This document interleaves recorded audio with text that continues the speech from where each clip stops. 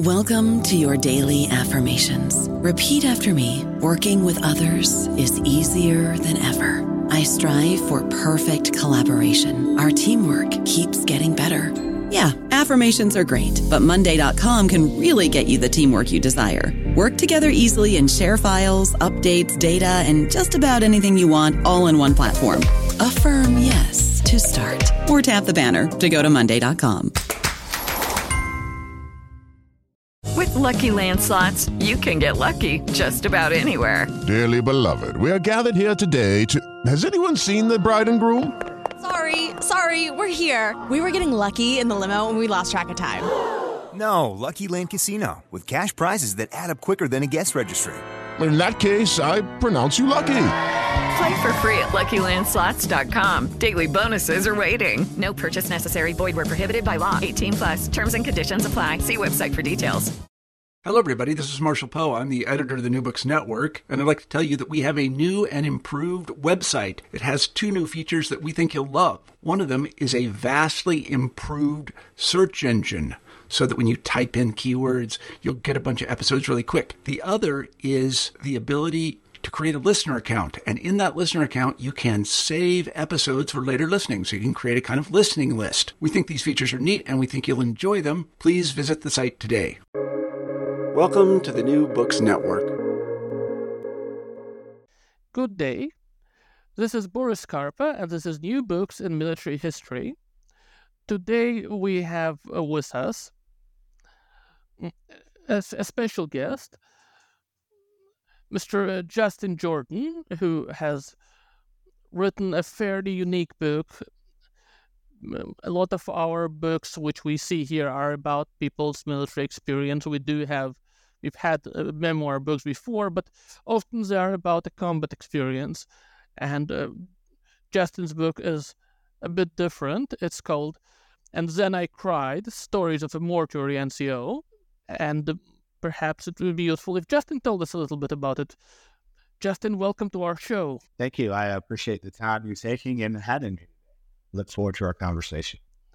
So can you tell us a little bit about your book? Absolutely. Thank you for asking.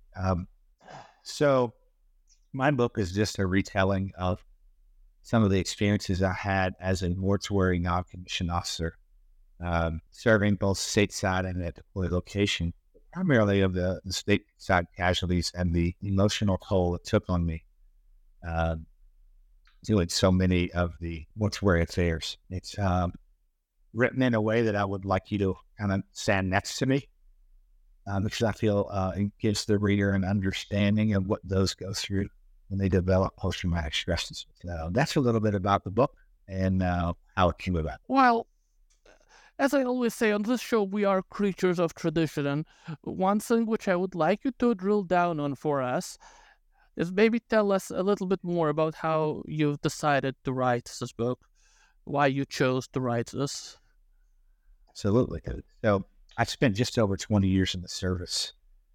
In the latter part of my career, so the second half of my career, I spent a good amount of time as a mortuary non-commissioned officer in charge. That was anytime anyone passed away on duty, whether it be for any cause, I handled the remains all the way from the point death all the way to the point of burial, interment rather, dealing with the families, the remains, you name it. It was a very stoic job. I had to stand there and a lot of times not experience emotion, but I was experiencing emotion and I felt broken because of that. I was grieving the loss of folks or military brothers and sisters that I didn't know, and it had a pretty profound effect on me after years of doing it. So eventually I asked for help. I was sent to a treatment center to get help. It was a military tiered track program within a larger behavioral health conglomerate. So it was, I felt like I was treated like a prisoner a lot of times in that program when all I did was ask for help. But I did have a really great therapist, and she mentioned that my stories had a profound effect on the others in the groups as well as herself. And she felt like it would be a service if I would write this down, share it somehow. And that was kind of sparked the idea of writing the book. When I got home from treatment, my career was basically over. They had asked me, why don't you just work from home? You're going through a medical board, come in on Fridays, attend a meeting. So I was kind of just relegated to, just go heal over there, right? That's how I felt thrown away. Which a lot of our military members do. So when I got off duty every day, after sitting there waiting on the emails that never came, I would start to write. I would handwrite this book, just kind of retelling my stories, much like I would do in group therapy or anything that I'd learned while I was at treatment. And then I would, take those stories and read them back to myself while I was looking in the mirror. And I wanted it to invoke a certain emotion in me. If it didn't, I rewrote it. Then I sent those stories to the people that were with me, chapter by chapter, like, hey, did this happen exactly like I'm saying it did? Because sometimes the memory fills in gaps, right? And I wanted to make sure it was as honest as possible to not to disperse the memory of any of the fallen. And they all came back. Yeah, that's how it happened. So that turned into a selection. I ended up meeting a gentleman as a publisher, just leaving the service himself, Eric Shaw, who founded Tactical 16 Publishing. He read the book and he said, I'd like to publish this for you. And that's how the book came about. In 2012, it hit the market and been out there ever since. I've had a lot of people comment that it's really helped them. And that's the why. It really is the why I wrote the book, in hopes that someone would read it and find a little piece that they weren't alone. So there's something which I don't have very much knowledge about. Personally, I don't live in the United States. In my country, we have a somewhat different system. And so maybe some readers also don't know this. Can you tell us what is the difference between a mortuary NCO and somebody who is a civilian and they work in the ritual sphere? What are the unique duties? Absolutely. So when you're a mortuary NCO, you're basically the liaison to the commander and to the families of the fallen. You do whatever's needed to include handling the remains from the point of autopsy, ensuring they get to the chosen funeral homes, to overseeing the embalming process, to setting up and inspecting the remains after embalming, during embalming, the entire process, and then setting up the interment or the burial with honors. That includes transportation for families. So a lot of family interaction as a mortuary non-commissioned officer, where I think is what took the greatest toll on me, as well as when they're deployed, and if we lose them downrange, making sure that those bodies, or those are human, we call them human remains, or HR, are returned with dignity and respect. Great pains are taken to ensure that every service member that passes downrange, or even at stateside, is treated with dignity and respect, as if it was one of our actual brothers, like a blood brother, because that's how we feel they are. So just about anything you can think of, to including collecting personal effects, to giving the funeral directors, direction on how to process the body, build up different parts that may have been damaged, all of those things. And after a while, that can take a toll on you. Yes, I can see how it would. And I'd like to connect these two last questions together because, well, the issue of trauma, the issue of post-traumatic stress disorder and other forms of trauma, obviously it's a big part of your book. And maybe you can tell us just a little bit more about the connection between being able to write down your experiences, to retell them in this structured way, and maybe helping you heal from some way from what happened. Because we have some of our listeners because of the nature of our show, some of our listeners are maybe considering writing their own books. Some of them have, some of our listeners may have their own burdens to carry. So maybe you can tell them about your experience as a writer. I know you're also a visual artist. Can you tell us how these things have helped you? Yes, absolutely. Thank you. It's powerful. For me, the treatment that really resonated with me during my treatment was cognitive processing therapy, where I would write down the story, and then we would discuss it and break it down, and then find core beliefs that were just not true. A lot of us had that little voice, and a lot of times it's negative, I think we tell ourselves. So for me, cognitive processing therapy really worked.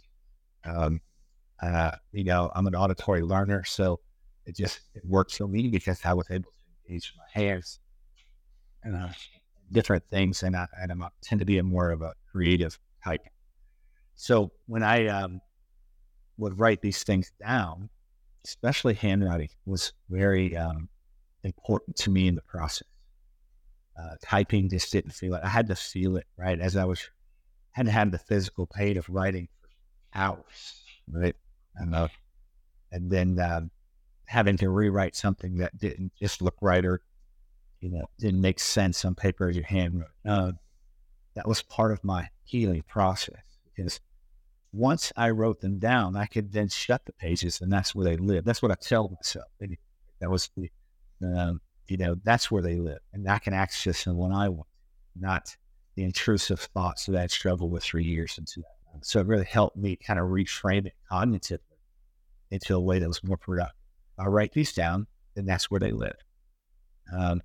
It sounds very odd or too simplistic almost, but it worked for me. And that was what the book represented. That's where those traumas get to live. Now, don't think for a minute that I have forgotten any of them. They just don't get to control me. They live in that book. And that's how I look at it, and choose to process it. A lot of post-traumatic stress disorder is just unprocessed trauma. And I say I don't need to, put it down or anything like that, because I've been struggling with it for years, still struggle to this day. But have the right tools. And one of those is cognitive processing therapy. So I know what to do when certain things happen. And that's what it represented to me in my healing journey, a place where those traumas live. And I don't have to carry them alone. Allow others to open them, see them, help me carry some of that. And from this, I would like to, I believe that June was Mental Health Awareness Month in the United States. I'm not positive, but I'm sure you're correct. And, in light of the fact that, we have people on this show, some of them are veterans, some of them are experts who will have their opinions on post-traumatic stress disorder and what its nature is and how to better address it. And of course, military service is always going to be difficult. It's always going to be hard. For some people, it's going to be dangerous. But I always ask anybody who has any expertise, any experience, do you think that there is something which the U.S. military could be doing to maybe better help veterans, servicemen, to better protect them, or to better help them if they've suffered from this? Well, I do. I think they do a really good job to a certain point, and their resources are limited because what we're trained as small airmen, Marines, Navy, Army, you name it, is, kind of suck it up, right? Like we're trained that as an American young men and women on the ball fields and the soccer fields and the baseball diamonds, quit being a baby, suck it up. So emotion is kind of repressed from a young age as Americans.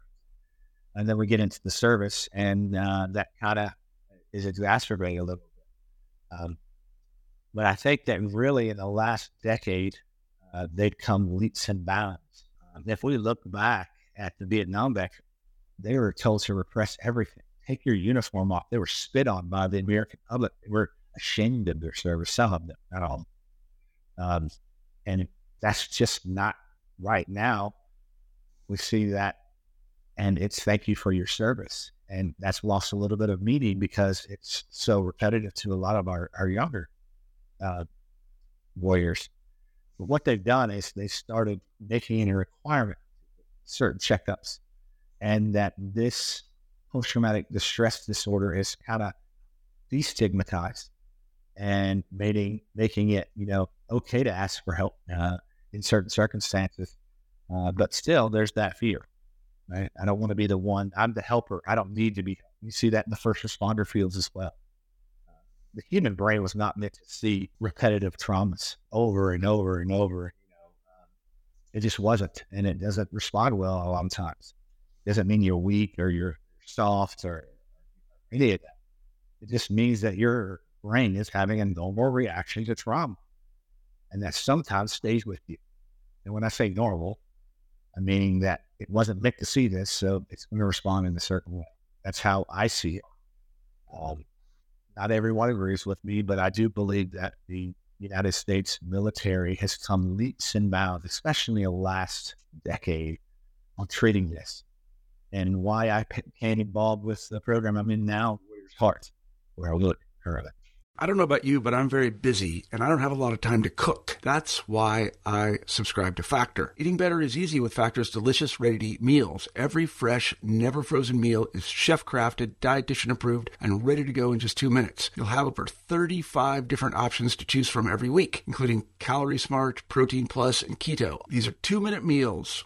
Factor meals are ready to eat and heat, so there's no prepping, cooking, or cleanup needed.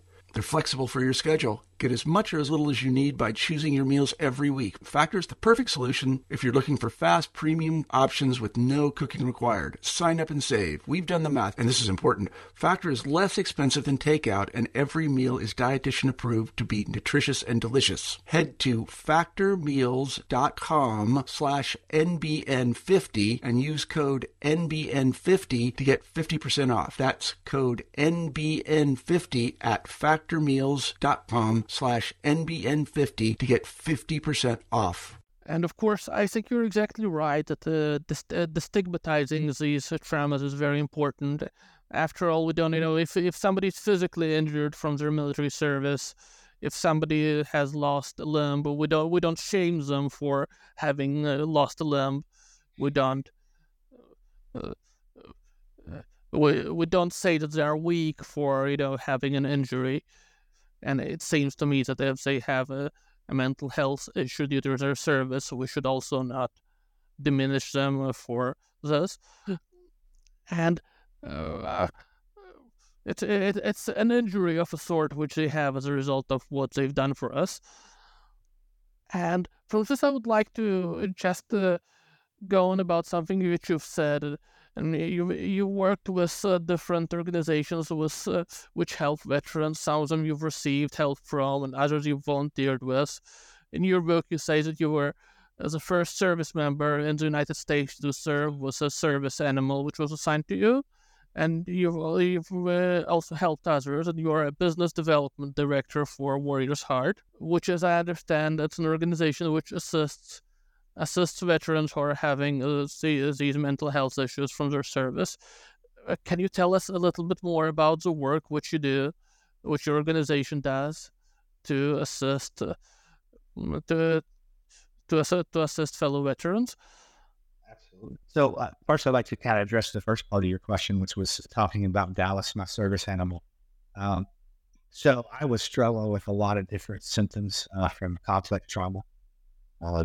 Basically, I would dissociate a lot, where I would, imagine driving home and then not, having to go through these intrusive thoughts and having to complete them, and then looking up and you're 100 miles from your house and you have no idea how you got there. That's a scary thought. So that would happen to me frequently, as well as olfactory hallucinations, where I would smell bodies anytime I had my uniform on. So I really thought I was going crazy. And I didn't know how to handle it. So I met an organization called Paws and Stripes, and they helped me train my dog Dallas to be a service animal. And she would alert me when I would get to my exit. She had also helped me reduce some of the cortisol stress hormones when I would have these different type of anxiety attacks. Because that's scientifically proven that when you put your hand on a dog, that reduces some of those stress hormones. So, in 2010, I was allowed to serve alongside with Dallas, which to my knowledge, there hadn't been a PTSD service on active duty that was recognized by the DOD to that point. So she really helped me get through a lot of years. And in 2013, I retired her, and this last year she passed away. I hadn't walked with a service animal since 2013. I believe it was a bridge to healing and not a road.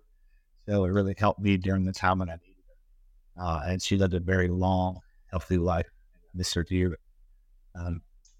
That brings me to the second part of your question about Warriors Heart. So in 2017, 2016, I found an organization that had built a facility in my hometown where I live, not where I grew up, but where I live currently, and chose to, put our roots long after retirement, Bandera, Texas. It was a place called Warriors Heart. I didn't know much about it. I had heard it was a rehab for warriors. And I didn't know the definition of how they, defined warriors. I just knew that it was a treatment center. And I was, had my jobs while I was working it, so I didn't pay much attention. I thought, that's great.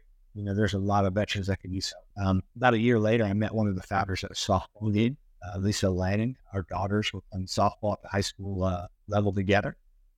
And we just started talking. And that turned into a conversation about what they do. And she invited me out to see their programs. And long story short, she invited me to come work with Warriors Heart. In 2017, I agreed, and I became an admissions advocate and outreach coordinator. So my job was to answer the phone when warriors call crisis and get them into treatment. It is a 42-day training program that treats addiction as well as co-occurring psychological disorders to include post-traumatic stress disorder, major depressive disorder, military sexual trauma, you name it, the things that go along with trauma and addiction, we treat it. So I started down that journey, and that was 6 years ago. Since then, I was the admissions director for almost 4 of those years. And then recently, last year, I was transitioned over into the business development director. So my job is more aligned with the growth of our company and the outreach to those organizations that work with us to improve the military, law enforcement agencies, the VAs, you name it. And recently, I've been heavily involved in our expansion, and I'm happy to announce that we will be opening a new facility September 11th in Virginia. So I've been heavily involved traveling back and forth to Virginia. But that's kind of a little bit about what we do. I'd be happy to answer more questions about it. And so you've, beyond your personal experience, beyond your personal trauma, you've also had quite a bit of experience assisting veterans as well, assisting other people with issues. Yes, absolutely. It's, for the last 6 years, my job was to assist warriors to find help and treatment. And to that point, we've had almost 2,500 warriors go through our program here in Texas. These are warriors that otherwise might not have received help. Our program is unique and specific to their needs. That's because we're the only treatment center I know of that only treats that population. There are several programs that are doing great work out there that have track programs within their larger mental health programs. That's all we treat is military, veterans, law enforcement, first responders, anyone that served their community or country can be considered a warrior. So trauma nurses, dispatchers, you name it, Border Patrol. We've seen just about all of those come through our program. We had a great success rate with treating them for their addictions and their traumas.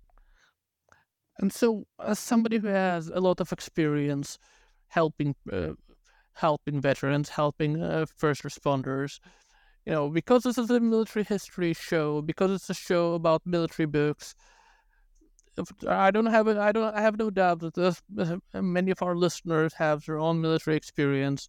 No doubt some of them are also carrying some burdens from their service. And so I would like to ask you, as somebody who is professionally involved with assisting warriors, assisting veterans, is there any advice which you want to give these people? Anything you want to tell them to use this opportunity to provide them with some kind of helpful advice? Absolutely. Thank you. That's an honor. One thing that I would tell any veteran that is struggling is don't be too quick to try to get into the helping of other veterans. A lot of times that's who we are. We're servants, right? We served our country, and now I feel a little bit better, so I can go help others. A lot of times we hide in the helping. I'm guilty, raising my hand right now. Right? But along the way, if you don't help yourself, if you don't get healed, then you're not going to have anything left. And a lot of times your traumas exacerbate because then you're taking on theirs as well. So what I would say is just like they say in the airplane, put on your mask first, make sure that you're good. And then there's time to help the others. And there will always be time to help the others, but don't get too quickly. Make sure that you're good. Make sure that you have the tools to be able to get into a helping career. We long so much to get back to that purpose of helping others, right? Because that's what we lose when we leave the service. A lot of times you have really big jobs and start over after 20 years, and that just doesn't sit well with us. Or we sit at home and we just dwell on the past and the traumas and everything. Well, we know how that ends up a lot of times. At the bottom of the bottle or in the ground. We need to stop that cycle. So what I would say to any veteran that's listening, my most earnest advice would be, don't rush too quickly to help others. Make sure your mask is on first. That makes sense. Thank you, Justin. This is really important advice. And unfortunately, I've sometimes seen people who probably should have taken this advice. All too common. And, on this show, as I always say, we are creatures of tradition. We have traditional questions which we ask at the start and at the end of every show. And the question which I would like to ask you, which is, again, traditional, because this is a show about books, by readers, for readers, can you tell our listeners what books you're reading right now? Is there something you could maybe suggest to our listeners? Absolutely. So we do a ton of book studies at Warriors Heart because we believe, like I said, that our own process of growth and continuing in professional development is as important as the help we get. Because if we don't have enough in our cup, then we don't have enough to give. So it's a continuous professional development process. One of our favorite books is Turning Pro by Stephen Pressfield, and that's what we're currently reading now. Also, Rules of the Night by Ethan Hawke.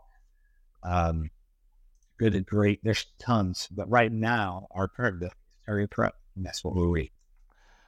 And can you tell me a little bit more about these books? Because I've not heard of them before. Basically, yeah. So Turning Pro is a book about just becoming professional, right, in your life and how you do everything. And Stephen Pressfield is also the acclaimed author for the War of Art. And he just writes in a way, what it's like to be a professional, but it's really easy to digest and do a book study on it because it's easily to take snippets from it, discuss it further. But yeah, it's just about being a professional in all aspects of your life. A lot of the books we study are easily digestible that way. It's not long paragraphs of reading. We take one page, read it, discuss it, and we really get the impact of what the author was trying to say, I believe, doing it that way. And that's part of our culture here at Warriors Heart.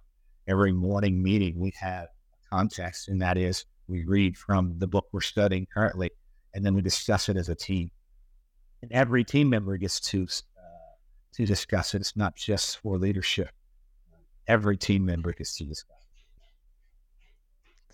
And the second book which you mentioned was, I believe, Rulers of the Night? Yeah, it's so Ethan Hawke wrote a small book called Rules for the Night. It's just, one-pagers.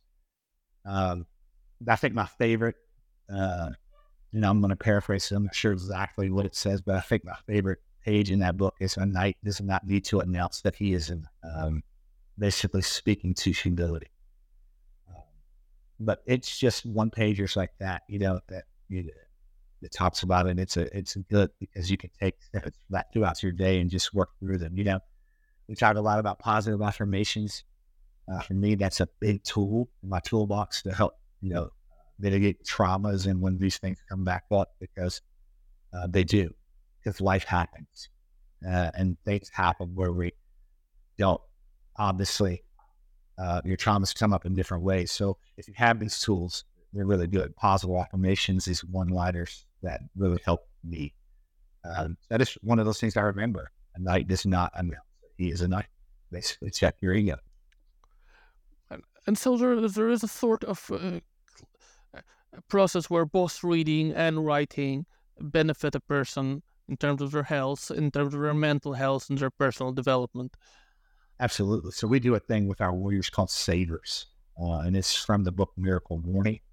And, it's a different, Savers is an acronym for different things.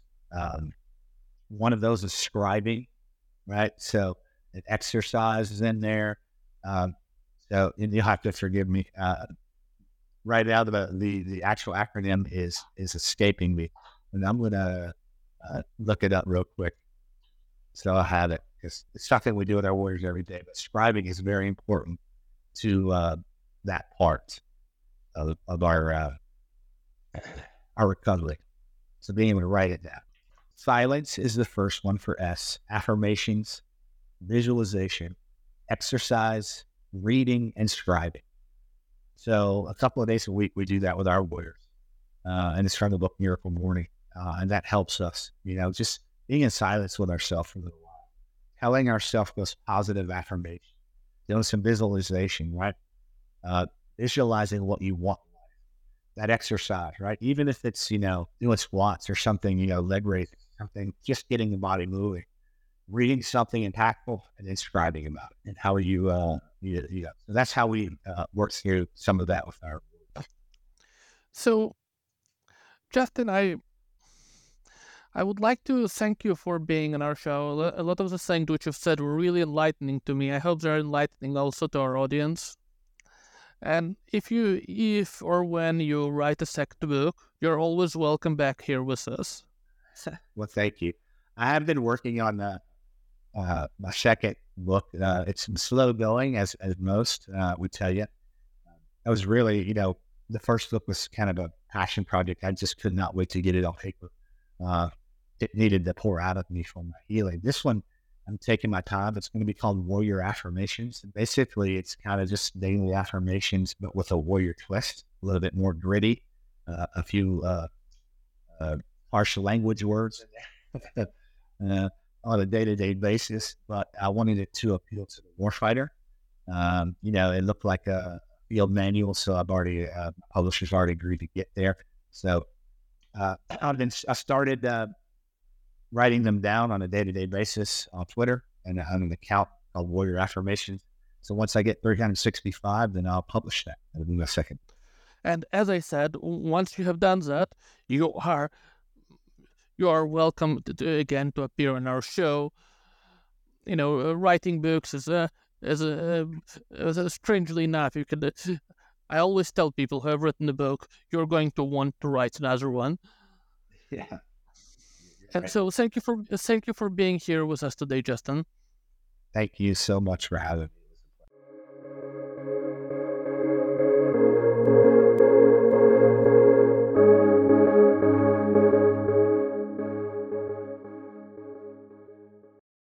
Lucky Land Casino, asking people, what's the weirdest place you've gotten lucky? Lucky? In line at the deli, I guess? Aha, in my dentist's office. More than once, actually. Do I have to say? Yes, you do. In the car before my kids' PTA meeting. Really? Yes. Excuse me, what's the weirdest place you've gotten lucky? I never win and tell. Well, there you have it. You can get lucky anywhere, playing at LuckyLandSlots.com. Play for free right now. Are you feeling lucky? No purchase necessary. Void where prohibited by law. 18+. Terms and conditions apply. See website for details.